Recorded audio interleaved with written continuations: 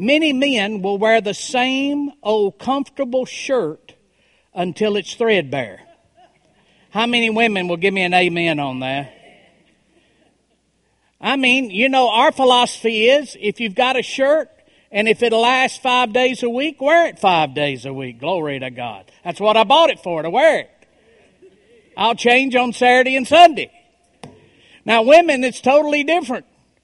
They change. They have a morning outfit, an afternoon outfit, and an evening outfit. In fact, it depends on where they go, and they might have a morning outfit, 2 afternoon outfits, and an evening outfit.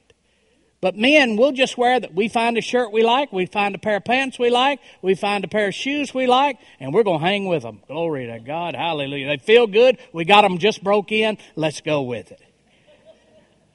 We're creatures of habit. We do the same old, same old. We drive the same way to work every day.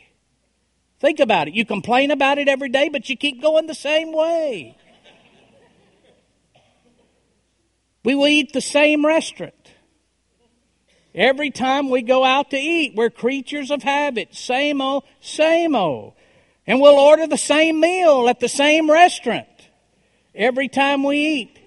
Casey used to, when she was at university, she got a job hosting at Cracker Barrel. And she said we had people that come in that would eat there morning for lunch, noon, and dinner. Every day, 7 days a week. Lunch, noon, and dinner at Cracker Barrel. And they wanted to sit in the same booth or same table. Lunch, breakfast, lunch, and dinner. Breakfast, lunch, and dinner. Every day. And they'd order the same thing. Well, I know the feeling. I go to Dairy Queen and it's a Butterfinger Blizzard. In fact, when they see me turn in, I don't even have it's really a drive-through. They know me so well, it's a drive-through. I never stop. I just stick my hand out and they stick it through and I just grab it and I punch it in my app right when I go through. They know we're creatures of habit. You go to a restaurant, your favorite restaurant, you'll eat there every time, you'll eat the same thing. We come to church. We sit in the same section, in the same seat, and dare anybody to get our place. It's not just adults, it's children too. You say, what do you mean? Well, your kids will watch the same movie over and over and over and over and over. Casey used to watch, I'll pick on her this morning. She's here today. Casey used to watch E.T. when E.T. came, and she'd come in there crying every time. Come in, what's wrong? E.T. went home. I said, he just went home an hour and a half ago. But she'd watch it over and over and over. We follow the same daily routine. We are creatures of habit. That's just what we are. That's what we are. And we find a comfortable rhythm. And we don't want to change. You know why? Because change requires change. Change requires learning new. Change requires trying new. Change requires risking new. Change requires discomfort. So we often settle for the same when something new can make things better. So I want to challenge you to do something new in 2019.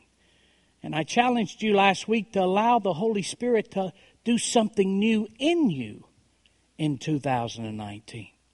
You tired of the same old stuff you've been dealing with? Let the Holy Spirit change you on the inside.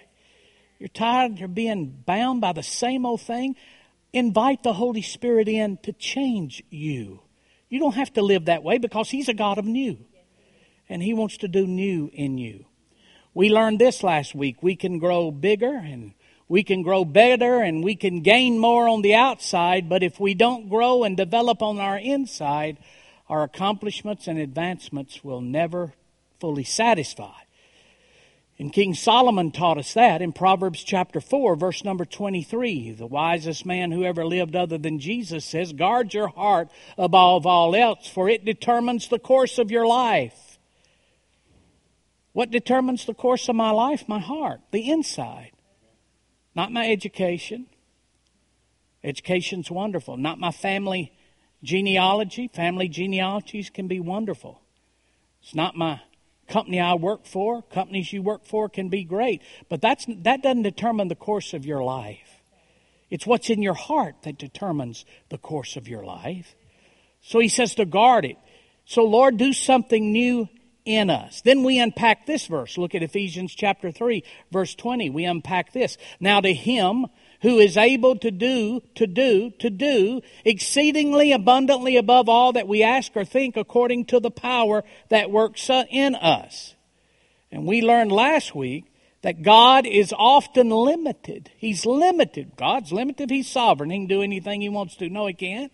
God is limited in what He can do for us because of our lack of surrender to Him on the inside of us. He is limited what He can do for us on the outside. He is limited in what He can do for us because of our lack of surrender to Him in us.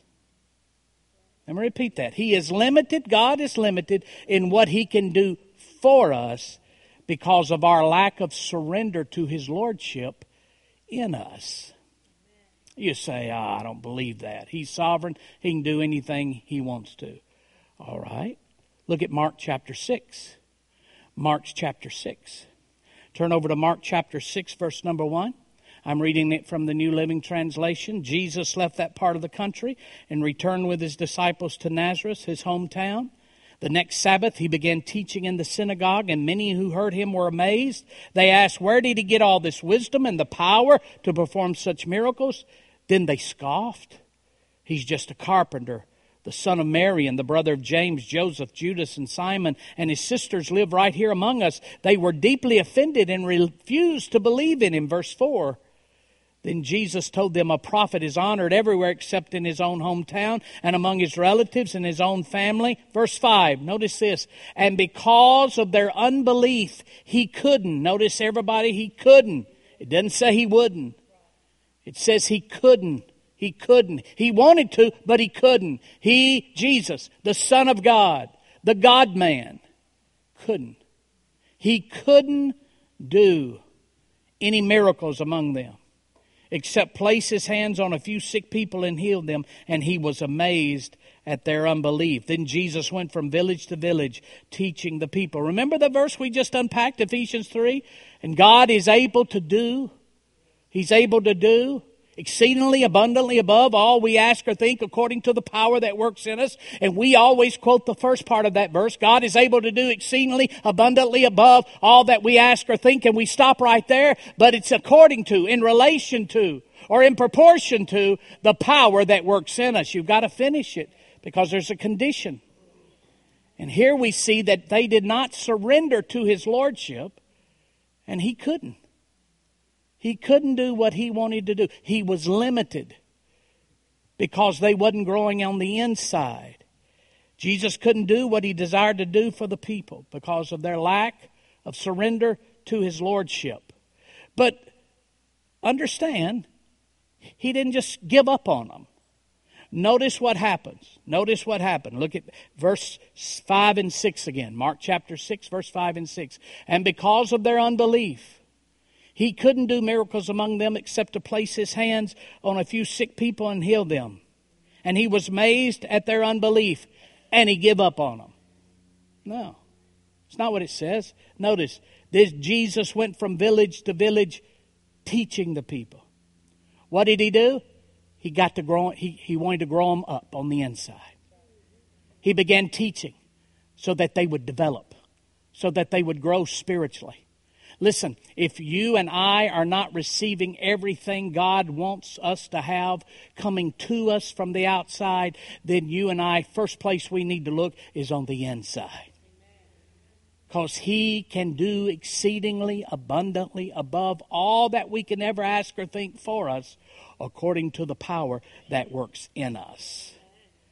So the key is not to look outward and say, what's the problem? The key is first to look inward and say, where do I need to grow? What do I need to do? So, I challenge all of us to expect God to do something new in us. And this morning, for the next 15 minutes, I want to challenge us to ask God in 2019 to do something new through us. We want God to do something for us all the time. And to get Him to do something for us, He's got to do something in us. But before we leave January, I want to challenge you to ask the Lord to do something new through you. Not just for you, not just in you, but through you. You say, why is that? Because, number one, God needs you. God needs us. He needs us. He needs you. Why does He need to do something through me? Because He needs you.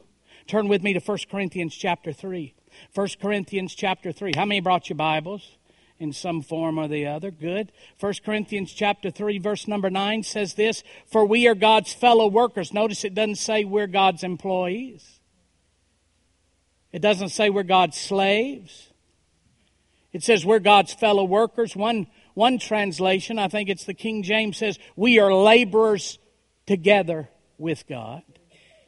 We are God's fellow workers. You are God's field, you are God's building. According to the grace of God which was given to me as a wise master builder, I have laid the foundation, another builds on it, but let each one take heed how he builds on it. For no other foundation can anyone lay that which is laid, which is Jesus Christ. The Holy Spirit, through the Apostle Paul, is writing to the Corinthians. He says, now listen, guys.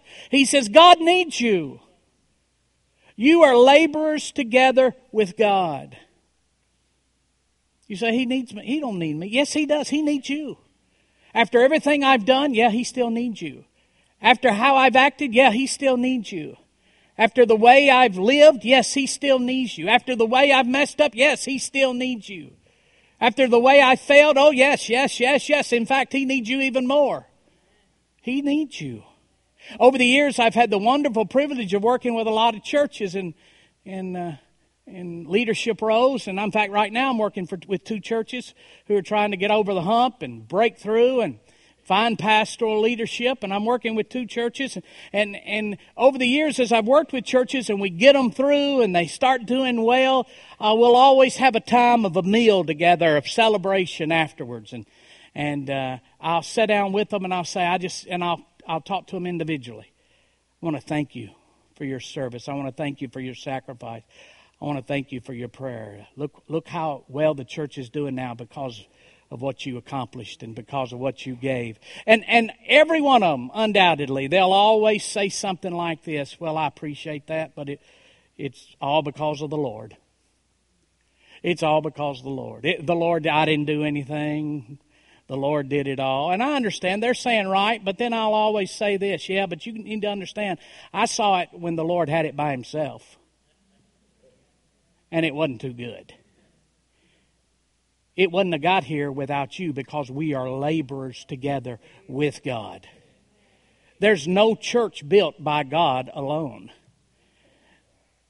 In fact, 99.99% of you today didn't come to Jesus without somebody, some laborer with God, coming and helping you find Him.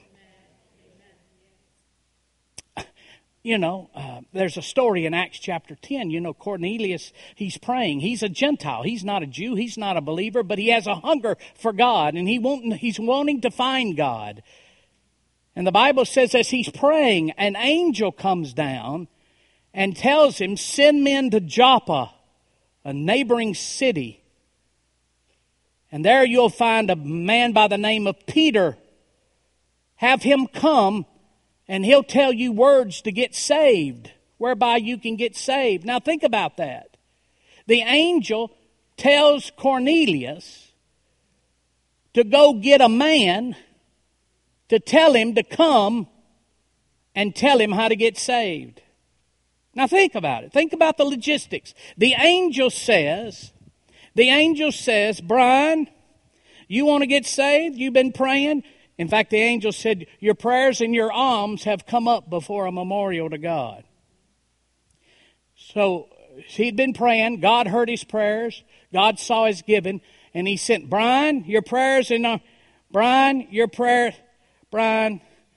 it's not your alms, because I don't know if you give anything. Your prayers have come up before God. Send men to Murfreesboro and fetch one Devin. who will come and tell you how to get saved. Now the question is, why didn't he just skip a step? Why didn't the angel just say, hey, let me tell you how to get saved? Because angels don't tell people how to get saved. They're not laborers. We are laborers with God. Angels are our messengers. All right. The Bible says in the book of Hebrews, are they not angels, ministering spirits, sent forth to minister for those who are heirs of salvation? We are the heirs of salvation. Angels work for us. They work for us. And the angel came down. Now, let me ask you this question. Has anybody in this room ever, did you get saved? Let me put it this way. Has anybody in this room, did you ever get saved, anybody here, because an angel appeared to you and told you the plan of salvation? Now, I'm not talking about a beautiful woman. I'm talking about a real angel. That's what happened to me. But I'm talking about a real angel. Had anybody in here ever get saved because a real angel appeared to them? No. We are fellow laborers with God. If I had the time this morning, we could go around this room and... That's all right. Was somebody wanting to give in the offering? If they want to give in the offering, go ahead and answer it. If we had time to go around in this room this morning to hear the stories how God was working with some friend of yours, some brother of yours, some sister of yours, some parent, some Sunday school teacher, some preacher, somebody at work, that God used them to tell you the story of Jesus, to lead you to Jesus Christ. We are laborers together with God. You have been given an assignment to reach somebody for Jesus Christ. We are laborers together with God. God needs you. He needs you. So this year, ask the Lord to do something through you. Why? Because He needs you. Let me prove it to you from Scripture. Look at Romans chapter 10, verse 13. Romans 10. Everyone who calls on the name of the Lord will be saved. But how can they call on Him? How can they call on Him to save them unless they believe in Him? And how can they believe in Him if they've never heard about Him? And how can they hear about Him unless someone? God needs you. Unless someone tells them. And how will anyone go and tell them without being sent? Every one of those flags on the back wall, those are the missionaries who are going telling people who we will never see. But guess what we are? We are the senders. They can't go unless they're sent. And the people can't believe unless they hear. God does His part. He saves. He saves everybody, but nobody gets saved alone. They always are brought to Jesus by some fellow laborer. God needs you. And in 2019, He has somebody that's going to intersect your path that you're going to be given an opportunity to share Jesus with. After the first service, a lady came up to me this morning and said, "Pastor, would you pray with me? The Lord has spoke to me as you preached. I have a sister-in-law in Hawaii. She's given up. She's not going to take dialysis. She's ready. She's just given up, depressed, ready to die, and she doesn't know Jesus. And she says, I know now I'm supposed to call her today and share Jesus with her before she crosses over." Somebody is going to come into your life this year. Listen to this. Somebody's going to come into your life in 2019 that God has been setting the stage, maybe possibly for years. You've met somebody and somebody introduced you to somebody and that person told you about somebody and that somebody introduced you to somebody and then you saw that somebody at some dinner or you saw them out for a restaurant and they told you about somebody that you needed something happen and fixed at your house and you called them because they called you and because that person told them about something. I mean, God's been setting it all up for a year and He might be a refrigerator repairman, but you might be the messenger of God to share Jesus with them. And if we're not constantly on the lookout to be used, we'll miss our moment of opportunity. We'll miss our moment of opportunity. God needs us. He needs us. So ask the Lord to do something through you this year because God needs you. And this is the second thing. He not only needs you, He's already given you an assignment. You've already been assigned. You've already got an assignment. He's waiting on you. Look with me at 1 Corinthians chapter 12. Let's read several verses of Scripture here. 1 Corinthians chapter 12, verse 14. Yes, the body has many different parts. Talking about the body of Christ, the local church. Not just one part. If the foot shall say, I'm not a part of the body because I'm not a hand, that does not make it any less a part of the body. And if the ear says, I'm not a part of the body because I'm not an eye, would that make it any less a part of the body? If the whole body were an eye, how would you hear? Or if your whole body were an ear, how would you smell anything? Look at verse 18. But our bodies have many parts, and God has put each part just where He wants it. Who put it? God put you right where He wants you. You are on an assignment. God has put you just where He wants you. How strange a body would be if it only had one part. Yes, there are many parts, but only one body. The eye can never say to the hand, I don't need you. The head can't say to the feet, I don't need you. The head can't say to the feet. The head can't say to the feet. The head can't say to the feet. Who's the head? Who's the head of the body? Jesus. And notice what it says. The head can't say to the feet. Jesus can't say to the feet. He can't say to you, I don't need you. Think about that. He needs you. Ask Him to do something new through you this year. Why? Because He needs you. The head can't say to the feet. Jesus can't say to you, I don't need you. I'm sovereign. I can do anything I want to. He knows that's not true. He can't say that He doesn't need you. He does need you. Verse 22, in fact, some parts of the body that seem weakest and least important are the most necessary, and the parts we regard as less honorable are those we clothe with the greatest care. So we carefully protect those parts that should not be seen, while the more honorable parts do not require this special care. So God has put the body together such that extra honor and care are given to those parts that have less dignity. This makes for harmony among the members, so that all the members care for each other. For if one part suffers, all the parts suffer with it. And if one part is honored, all the parts are glad. All of you together are Christ's body, and each of you is a part of it. You're a member of the body of Christ. You've been assigned. He's put you where He wants you. Each part has a function.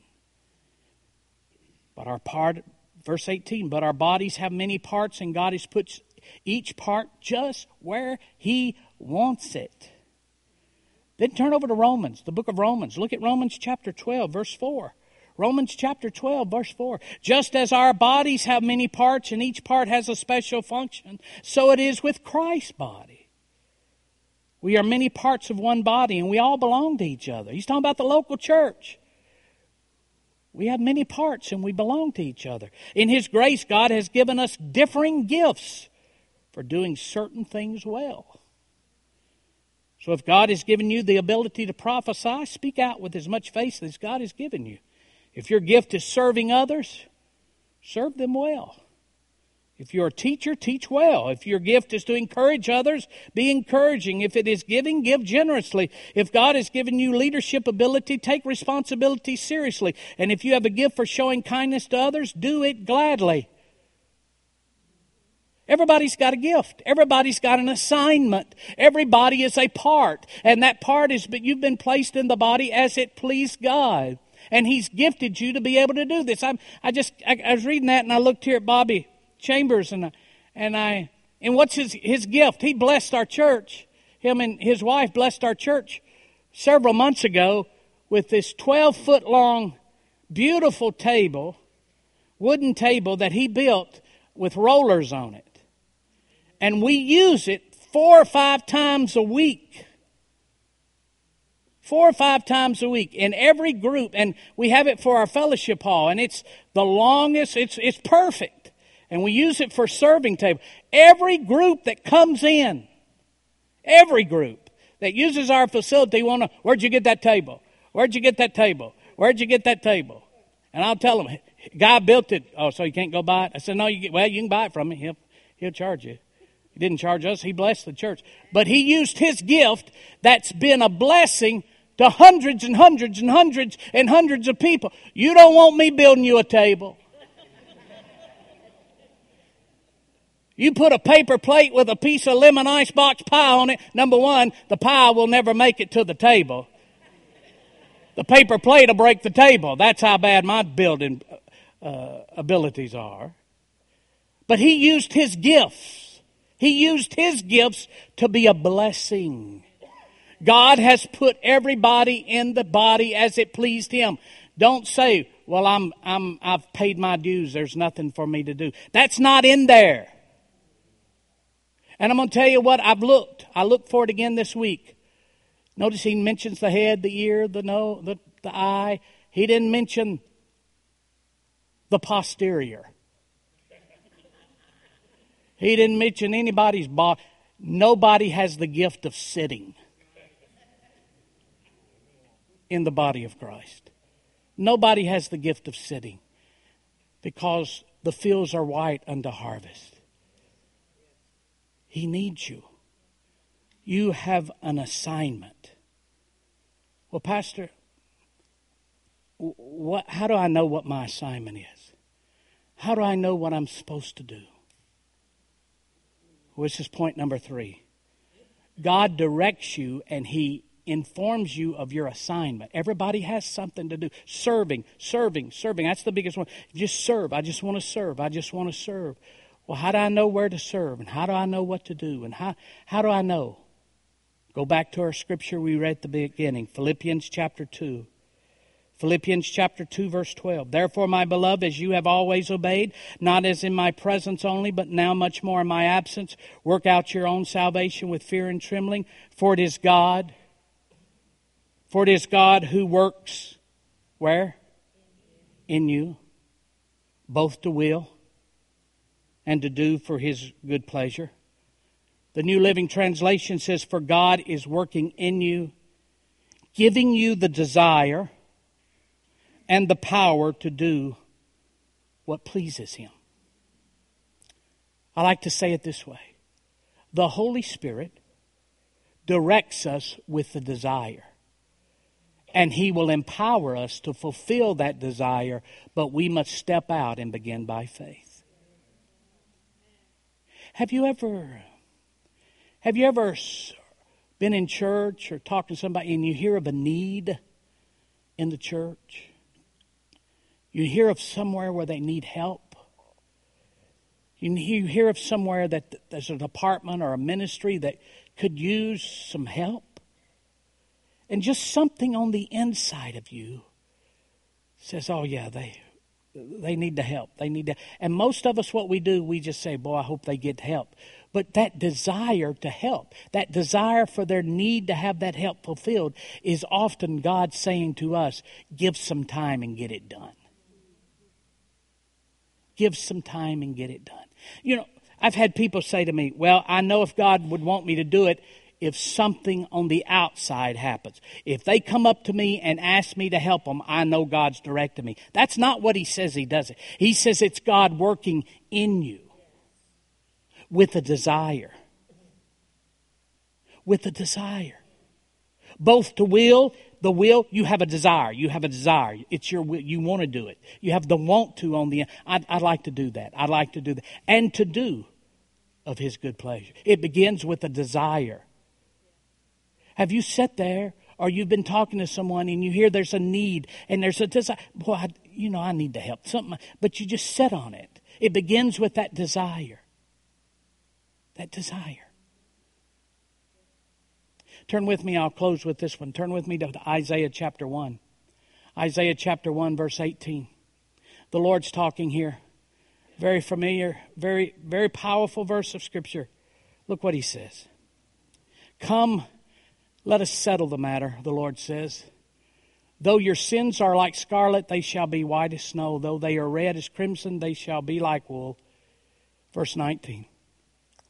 If you are willing and obedient, you eat the good of the land. If you're willing and obedient, you'll eat the good of the land. For it is God in you both to will and do of His good pleasure. He puts the desire. If you're willing and obedient, you'll eat the good of the land. Notice there's two qualifications to eat the good of the land. Willing and obedient. There have been times that I've been willing, but I hadn't been obedient. Anybody know what I'm talking about? You know what that's called? Good intentions. Going to get around to it. Anybody know what that round to it is all about? Oh yeah, I'm going to do. Yeah, I want to do that. Yeah, but you never do it. See, you're willing, but you're not obedient. And just being willing doesn't allow you to eat the good of the land. And then there's other people. I've done this one. You're obedient, but you're not willing. Well, I'm going to do it, but I don't want to. I'm going to help you out, but it's the last thing I'm ever going to do for you. I'm doing it, but I'm dragging my feet the whole time. See, you're obedient, but you're not willing. In fact, the word of the Lord came first service that there was somebody in that service that was obedient to move into this city, but you've been complaining about having to be here ever since you've been here, and it's made it tough on you. You were obedient, but they were not willing. See, I know about that. Amanda and I know about that. We didn't want to come here. We didn't want to come to Murfreesboro. We didn't want to come. I didn't like Murfreesboro. They beat us in high school football championships every year in Cookeville. I didn't like them. Bunch of cheaters. Riverdale High School, Rankin, a bunch of cheaters. I didn't like them. MTSU beat Tennessee. A bunch of cheaters. I didn't like them. I was like, when God told me to come here, I was like, what's his name? Jonah and Nineveh. Let them burn.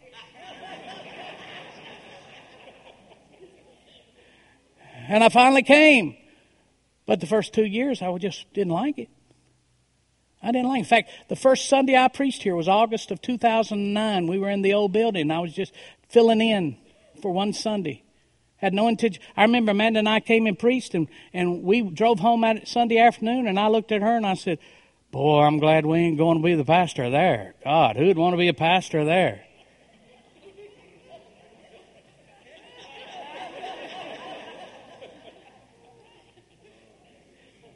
Willing and obedient, you'll eat the good of the land. If I hadn't been obedient,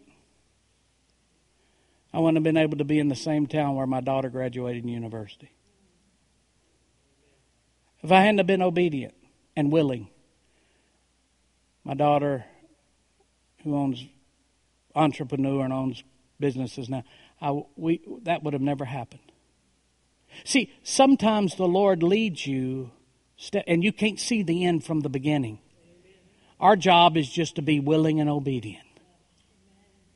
I didn't want to leave my church I was pastoring for 20 years to go be district superintendent. In fact, when they asked me to be district superintendent and elected me to that position, my acceptance speech, I got up there and this was the first words I said: "You have ruined my life. I don't want to do this, but I know I'm supposed to." I was obedient, but I wasn't willing. But if I hadn't have gone, my daughter would not have met her husband. See, the Lord knows the end from the beginning. And there are times you have to trust Him.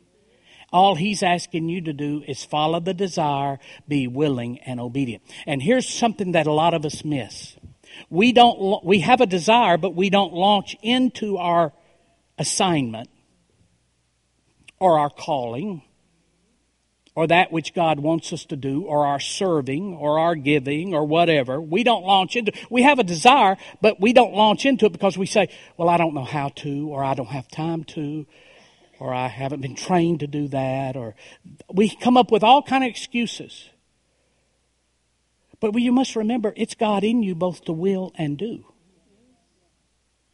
And what a lot of us don't realize is when we when we'll embrace that desire and then take that step to do it, even though we don't know how to do it or know how to have it all figured out, if we'll take that step by faith to do it, He will come along beside us and empower us to get it done. See, most people never get into the supernatural ability of God because they try to accomplish everything in their own strength. And when God tells you to do something and you say, well, I don't have the resources or the knowledge or the education, or I don't have the ability to do all that, but you've told me to do it, and I'm going to step out here by faith and start, He's under the gun then. God's responsible to empower you. And He who began a good work in you will do what? He will complete it until the day of Christ Jesus. You've got to be willing and obedient. Willing and obedient. Well, you know, some of you, this is the word of the Lord. Some of you, the Lord has told you to share, to witness to somebody at work. And you have a desire to, because you love them and you want to see them saved and their life's in a mess, but you don't know how. You don't know how. You don't know how. God put that desire in you.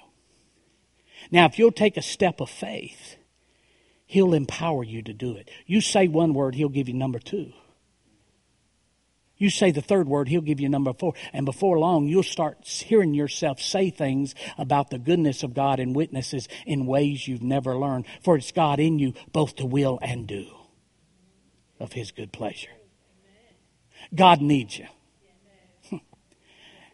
He's already given you an assignment. And He's putting in your heart a desire. And now He needs you to step out and be willing and obedient. Be willing and obedient. Everybody with me? Stand with me, would you?